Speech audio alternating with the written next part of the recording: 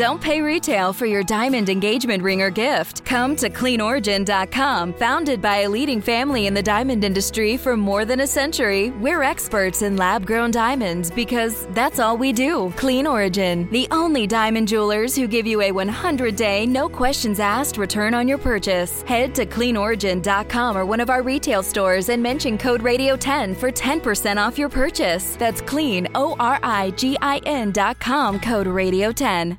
Why choose a Sleep Number smart bed? Can I make my side softer? Can I make my side firmer whenever I want? Can we sleep cooler? Sleep Number does that. Cools up to 8 times faster and lets you choose your ideal comfort on either side. 94% of Sleep Number smart sleepers report better sleep. J.D. Power ranks Sleep Number #1 in customer satisfaction with mattresses purchased in-store. And now save 50% on the Sleep Number Limited Edition smart bed. For J.D. Power 2023 award information, visit jdpower.com/awards. To find a store near you, visit sleepnumber.com. You know the saying, if you put good in, you get good out? Well, in meteorology, if you put good data in, you'll get good forecasts. But what about areas that don't have good data to go into the models, specifically good radar data? Some areas just aren't adequately covered and lie in what's called radar gaps or Doppler dead zones. This makes researching and forecasting severe weather in these areas much more difficult. One way to alleviate this issue is to install more high-resolution radars, and that's exactly what my guest company is doing. I'm joined today by Chris Good, the founder and CEO of Climavision, to talk about what they're up to in this space. Chris, thank you for joining us on the Weather Geeks podcast. Great to be here, Marshall. Appreciate the opportunity to talk with you today. Well, I've been following what you're up to, and so wanted to have you on the show. But before we get into all of that, I have to ask you the question I ask every Weather Geeks guest. How did you become a weather geek? Yeah, so it started at a really young age for me, Marshall. I had always had an interest in aviation, and I started to learn how to fly at the age of 14. So before I ever grabbed a steering wheel of a car, I was flying a Cessna 152. And it was through that experience and being exposed to different situations and weather that I started to grow a healthy awareness, number one, but also a fear to some extent, right? Because if you're in a small aircraft like that, even the smallest of weather events can have a dramatic impact on you. So that's how it all started. And then I ultimately moved into forecasting in the Air Force before I joined the commercial sector back in the mid-90s, actually with the Weather Channel companies. It's interesting because I recall a colleague of mine at NASA Goddard saying if you're a mariner or a pilot, you really need to have a passionate understanding of the weather because your life will depend on it in some regards. No question. You resonate with that. Let me give you all a bit of the background. Climavision is a company that I recently became aware of because they are trying to do something that is a challenge and a problem in the world of weather. I mean, one of the key tools that we use at the mesoscale, and that's a geeky term, and we can throw geeky terms around on this podcast. The mesoscale is really this scale of weather that happens on, from perhaps a few hours out to a day or so. Thunderstorms, tornadic storms, hailstorms, and so forth. And radar is typically the tool of the mesoscale, but there are gaps. We have a really good National Weather Service network, but there are gaps there. And we've known about some of these gaps for some time. So, Chris, before we get into Climavision, you mentioned your background. You mentioned that you were at the Air Force and so forth, then perhaps even the weather companies. How did you kind of land Climavision, or you're the founder and CEO? So how did that sort of evolve? Well, the journey was a long one for me, Marshall. Again, my experience in the industry dates back 30 years. And it was through that experience, though, that I started to gain an appreciation from different positions in the industry for the value of observation. So I did mention I was with a company called WSI, Weather Services International, that ultimately became part of the Weather Channel companies. And in that role, I started working with different media outlets in more of a real-time emphasis on the component of weather radar, because it's so impactful to when you have a developing storm or mesocyclone, as you mentioned. Radar data is the most important tool in that scenario because you're getting real-time information second by second. And then as I moved throughout my career, different executive positions, I actually worked for a company that was called AirDat. At AirDat, we actually fielded one of the first airborne networks. We actually put instrumentation on commercial aircraft that collected information in the planetary boundary layer, which of course is so important when you're assimilating information into forecast models.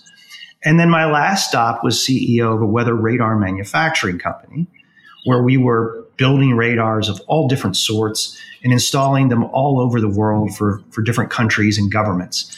And it was through that last experience that I gained an appreciation for the mechanical, electromagnetic aspects of what we do with radar. And it was through that, as we were developing these networks, we were deploying them in some sophisticated countries, very well developed, like Germany, Sweden, South Korea. But in some other countries that weren't as developed, there were challenges. The challenges happened after we left, and it was about the maintenance and the upkeep of that equipment. They weren't as well situated to undertake those types of tasks. So I began to think about radar as a service, because in many instances, the people and entities that are using this information, they may not have the core competencies necessary to provide the care and feeding and maintenance of a radar, but they're very interested in the data output.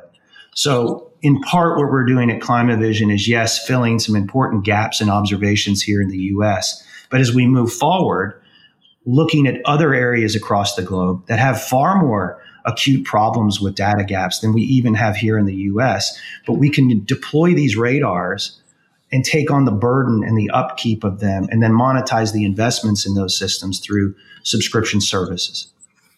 So let me give you a little bit, as I like to do with all our guests, a little bit of Chris's background. He's shared some of it, but he has a bachelor's degree from journalism from the University of Montana. He did serve as chief executive for EEC for some time, also spent some time at the weather companies, which was acquired by IBM, and is a certified Air Force aviation weather operations specialist as well, and has received the Meritorious Service Medal. So sort of distinguished career, and certainly someone that we've wanted to talk to. Now, before we get into your radars, because I know you're deploying small, high-resolution radars around, but I want to give the listeners, because again, the listeners of Weather Geeks and the viewers of Weather Geeks have a range of backgrounds. Some may not understand radar. So let's start with X-band, C-band, and S-band. I think many people watch and look at the radar on their phones or perhaps on the evening news. And what you're likely looking at with those radars are something called S-band radars, if you will, or even in some cases, perhaps a C-band radar at some television stations as well. Give the listeners a sort of 101 on what we are talking about when we talk about S-band, C-band, X-band, because I think your radar systems primarily operate in the X-band. Is that correct? That's right. And you're absolutely correct, Marshall. There's essentially three flavors of weather radars, and that's X, C, and S.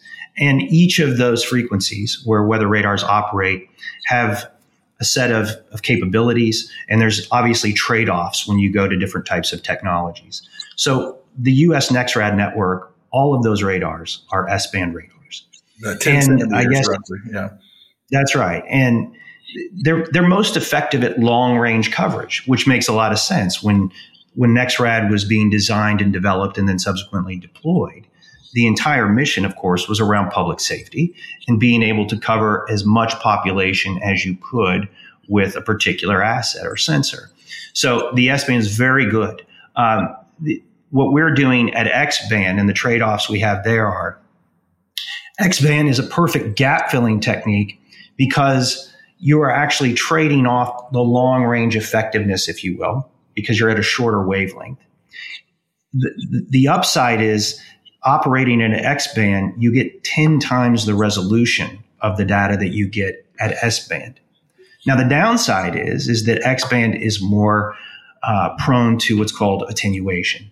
So as the beam of energy moves through the atmosphere, whatever it's colliding with can tend to bend that beam, which, of course, is a negative impact. But because we're focused on the gap filling ability here, the trade-off makes sense. And that increase in resolution can lend itself to far better predictions and observations as it relates to QPE, or quantitative precipitation estimation. And having that additional resolution allows us to see things in the atmosphere that you can't always detect with S-band. And again, it's complementary. None of these systems are silver bullets, but when you supplement and complement the observations, that's when you unlock the full potential of the observation network. And that's what we're looking to do. We're not looking to duplicate any of the coverage that the S-band network provides. It, as you mentioned, it's a solid network, but it does have these blind spots that we're looking to fill in and round out, if you will, from a total picture perspective. So in the X-band radars operate at around 3. So just a little sort of radar 101 here for the listeners and viewers. Essentially, a radar operates by, it's what we call an active remote sensor. It sends out pulses of microwave energy. And as you heard Chris say, the S-band sends out pulses at about 10 centimeter wavelength.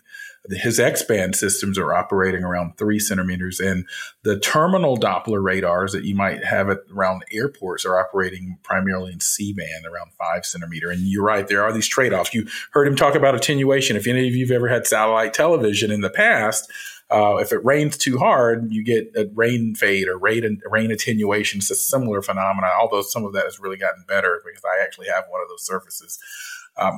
X-band is, again, a trade-off. We actually own an X-band system now at the University of Georgia in connection with Georgia Tech. And so looking forward to talking with you more. Now, when we come back, Chris, I want to really dig into what you're up to and what your progress is so far after this first break.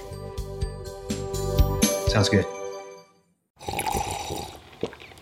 That's not just the sound of that first sip of Morning Joe. It's the sound of someone shopping for a car on Carvana from the comfort of home. That's a good blend. It's time to take it easy, like answering some easy questions to get pre-qualified for a car in minutes. Talk about starting the morning right. Just like customizing your terms so your car fits your budget. Visit Carvana.com or download the app to experience car shopping the way it should be. Convenient, comfortable.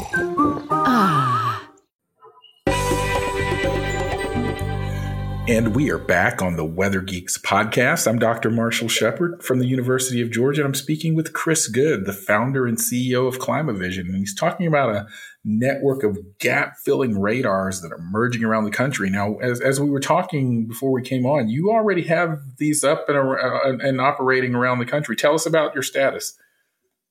We do, Marshall. The company launched in June of 21, but we had a head start on the siting and the locations where we would be placing these systems. So we're really moving at a clip right now of 2 to 3 radar installations per month. At the moment, we have 20 installed and in the field. Predominantly, these early systems have been across our phase 1 area, which stems from the Atlantic seaboard from North Carolina all the way to the south central part of the country into West Texas. Obviously, this part of the country is prone to a lot of different types of impactful weather year round. So we started with the deployment in this particular area. But as I mentioned, we're at 2 to 3 systems per month, all the way through a progressive kind of rollout where we expect to have 200 radars across the country by the end of 2025. So really, really good progress. Now, I know that there might be some, maybe, I don't want to say critics, but maybe some skeptics out there that say, you've got this nice coverage. I mean, you're a private venture, you're a private company. How are you going to disseminate this data? How are you going to get it in the hands of, operational entities like the National Weather Service or others? Or are you planning to have your own sort of private venture in the forecasting world? I know that people have those kinds of questions. I also know you have a partnership with the National Severe Storms Lab, which is the premier government agency charged with developing our radars. They developed our Doppler radar system, our dual polarimetric radar system, and are now working on the next generation phased array systems as well. So tell us about those that may have questions about your dissemination strategy and also about your partnership with NSSL. Sure. Yeah. From inception, we started working with NSSL on data quality, aspects of it. How do we move this data around? You're talking about massive quantities of data, especially at full scale at 200 systems. So early on, we started working with the team at NSSL to start to architect the types of things that you would need in order for this data to be effectively used within NOAA and the National Weather Service. And great news on the dissemination front. We're actually providing access to NOAA and the National Weather Service as of September 7th. So we're just about a month in, and the eastern region as well as the southern region is already looking and utilizing Climavision data in their operations. So can the casual viewer, I mean, again, that's very important. That's in fact some breaking news from my end, frankly, that since September, your data is accessible by the National Weather Service. I think that's key and critical.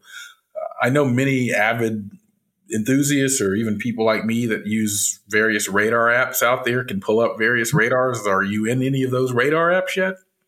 So at the moment, no. But we are working on different partnerships that will allow access for the weather geeks of the world, right? Like us out there who want to look in on this new data set. You've got a number of storm chasers and things like that would like to see this increase in coverage and need that information as well. So we're working on that. We are primarily a B2B business. So you won't see a Climavision app in the near term.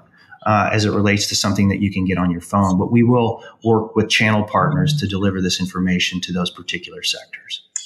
Yeah, business to business is critical, and that's certainly fine. We have various layers of stakeholders and providers within the weather enterprise, and so I think that this is a really emerging example of new business opportunity within the field. I wanted to sort of talk a little bit more about your radar. You did mention that they're X-band, but I'm guessing that these days they also have the typical Doppler and polarimetric capabilities as well. Talk a little bit about, for our listeners that may not know, what Doppler and polarimetric capabilities bring to the table in radar. Sure. So absolutely, all of these systems are both Doppler and dual polarimetric. All right, so we are sending out energy in both the X and Y axis. And usually when I talk to people about the benefits of that, I think of cross sights, perhaps crosshairs on a rifle, right? And you're sending out that energy and that type of orientation. And what that allows you to do then is you strike things in the atmosphere, whether it's a raindrop, a snowflake, hail, all of those objects in the atmosphere, you're able to decipher with dual polarimetric radars. And also, more importantly, you're able to detect whether or not these objects are naturally found in the atmosphere. And by that, I mean at night, when people are most susceptible to tornadoes and convective weather, when you can't see at distances, these radars can help you identify when you have a tornado on the ground, because there are things that are pulled up into the atmosphere vertically that are not naturally found there. Sticks, different types of debris that can be pulled up. And when we see that with these radars, we're able to verify the fact that there is a tornado on the ground. And that is a big capability that these types of radars provide, again, especially at night when people are most vulnerable. Yeah, talking with Chris Good from Climavision about his emerging network of gap-filling small X-band Doppler radars.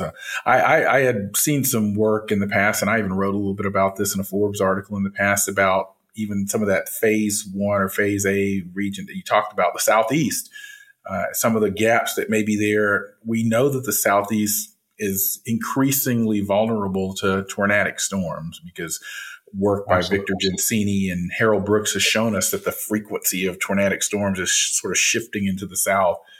There are also highly vulnerable populations in the Southeast as well, from the standpoint of socioeconomic vulnerability, mobile homes, manufactured homes. Talk a little bit about just how you see what you're doing addressing that challenge. It's a big component of what we're doing, Marshall. I know that you had written a couple of years back about underserved communities, especially across the South. There are more susceptible areas because of manufactured homes and things of this nature.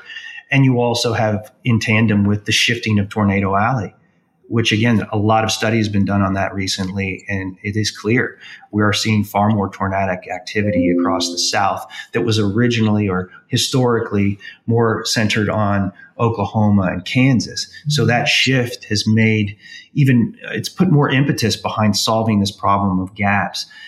When you have large tornadoes, EF3, 4, 5s, those are typically high enough in the atmosphere where these gaps aren't creating as much of a problem. But when you have EF1s, EF2s, these are the types of tornadoes that, while can really cause substantial damage, are often missed by the existing network. Yeah. So by filling in these gaps, we can be far more proficient in covering these types of breaking weather scenarios and detecting it with radar. I cut my teeth. My doctoral work at Florida State University was on convective storms in Florida, and one of the things I know about tornadic storms in Florida is that they often are not these mesocyclone supercell driven tornadoes. They typically are EF0, EF1s that are what we call almost like land spouts. They stretch up from the ground as opposed to sort of come spinning down out of these large supercell cyclones, water spouts as well. So I'm curious in your phasing and rollout. I mean, are you in Florida now? Because it would seem to me that these X-band type systems would be ideal for those types of like smaller tornadic systems that can still cause havoc. Oh, and by the way, also, as you well know, they spin out of these landfalling hurricanes as well out in the rain bands, and they're often EF1s or so, EF2s on the lower end of the category. So I certainly understand sort of why you're rolling out in the Southeast because of the things that you mentioned. But what are your thoughts on the capabilities for things like these land spout, water spout type systems in Florida, or these hurricane generated tornadoes? You're absolutely right about that. And those types of systems that spin up in Florida, we don't have systems operating in Florida yet, but we will. It's part of our phase 1 rollout. We do have systems, though, deployed across South Georgia and also across Louisiana. And we've already started to pick up, even in the short time that they've been up and running, we've already picked up some specific events that were undetected by the existing network, but because we're focused on these lower levels, we've seen them. In fact, outside of phase 1, we have a couple of radars that we've deployed, one being up at Millersville University up in Lancaster, Pennsylvania. And there was a tornado that spun up this past summer here in July, where our beam height in that particular area where the tornado developed was about 700 feet above ground level, where the nearest NEXRAD was over 6,000 feet. Right. And it missed a developing tornado. So already a case study in a very short period of time where that system's been up and running, where, again, the complementary nature of what we're doing, supplemental radars in tandem with the government systems that are already out there, already showed value.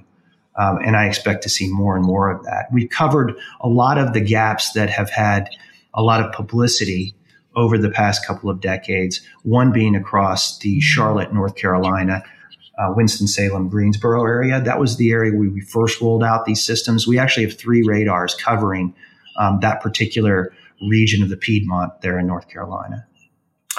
So when we come back, I'm going to ask Chris the big question.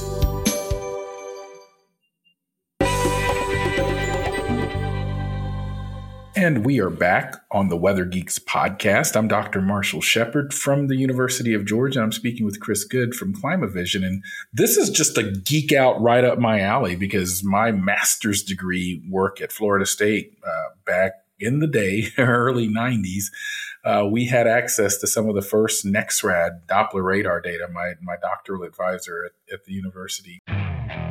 Okay, picture this. It's Friday afternoon when a thought hits you. I can spend another weekend doing the same old whatever, or I can hop into my all-new Hyundai Santa Fe and hit the road.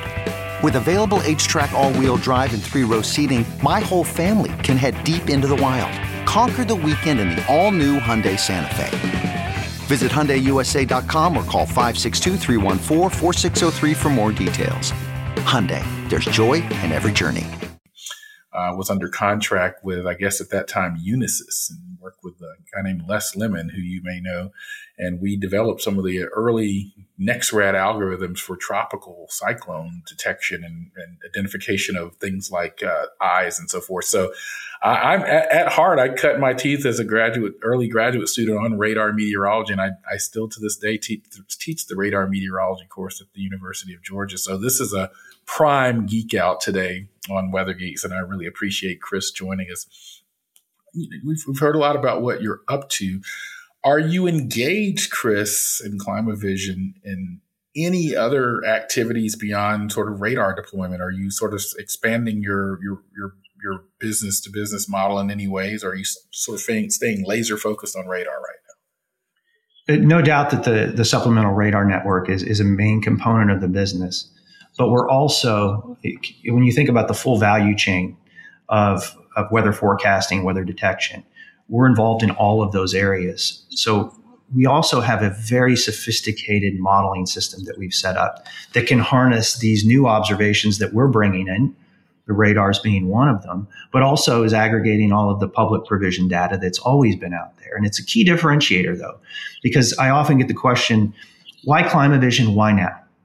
And for me, there's three drivers for why we need better weather information, better forecasts. And those primary drivers are the changing climate itself, because of the increase in the volatility and the frequency of events that are happening that are very impactful to both us in the public, but also businesses. We needed a new approach. This is a renaissance period, I think, in weather forecasting and meteorology, because we're starting to unlock the value of additional observations. Those can be in the form of radars. Those can be in the form of low Earth orbiting satellites, where we're pulling in different data from different partners in that arena. But all of that now is being aggregated in our numerical weather prediction system, our forecast models. One of our core thesis behind starting Climavision was that the public provision data was just no longer sufficient because of all of these new drivers and needs for better weather information.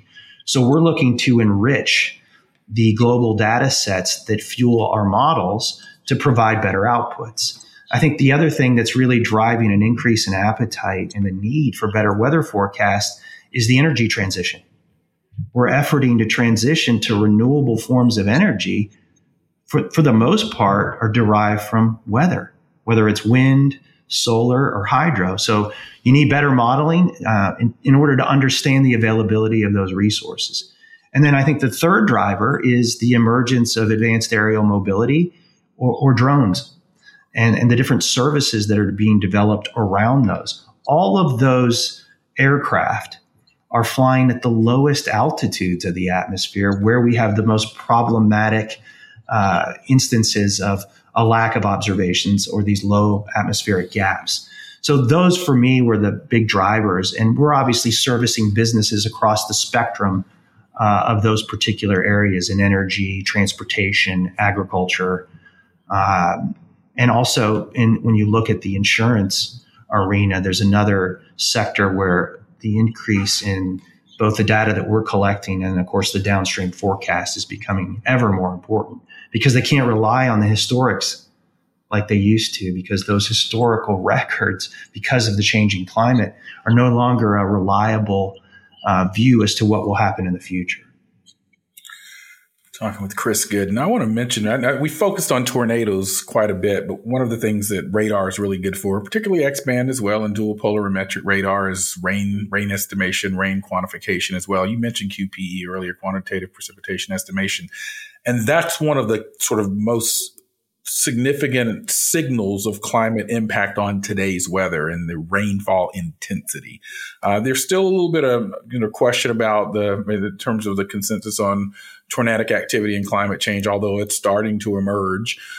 But certainly one of the areas where we have a clear signal is in the intensity of rainfall. And I think that's an area, as we're seeing more intense flooding in urban and rural areas, that these radars could certainly be of value as well. Chris, where can people follow you on social media, your company, or on the web, that they can just find out more about what you're up to, or perhaps even see your network? Absolutely. Easy to find. So our website is climavision.com, but we're also on LinkedIn and, of course, I guess what used to be known as Twitter, now X. And formerly Twitter, now X, yes. So we're posting on all of those platforms, both updates on our network and where we're rolling out, but we're also showing use cases for the different information that we're collecting. So we've got a great blog that our team here has launched as well on our website. So absolutely plenty of spots where you can find out the latest on what's happening. Very nice. It's really been a pleasure to talk with you, Chris, someone I've wanted to talk to on the podcast for a while. So thank you for taking the time to join us on the Weather Geeks podcast. Absolutely. Appreciate the opportunity again, Marshall. And certainly a lot of the things that you've written about in the recent years, these are problems that have been well highlighted and that we're excited to solve. Well, good luck with that, and we'll be watching closely. I'm Dr. Marshall Shepard from the University of Georgia, and we'll see you next time.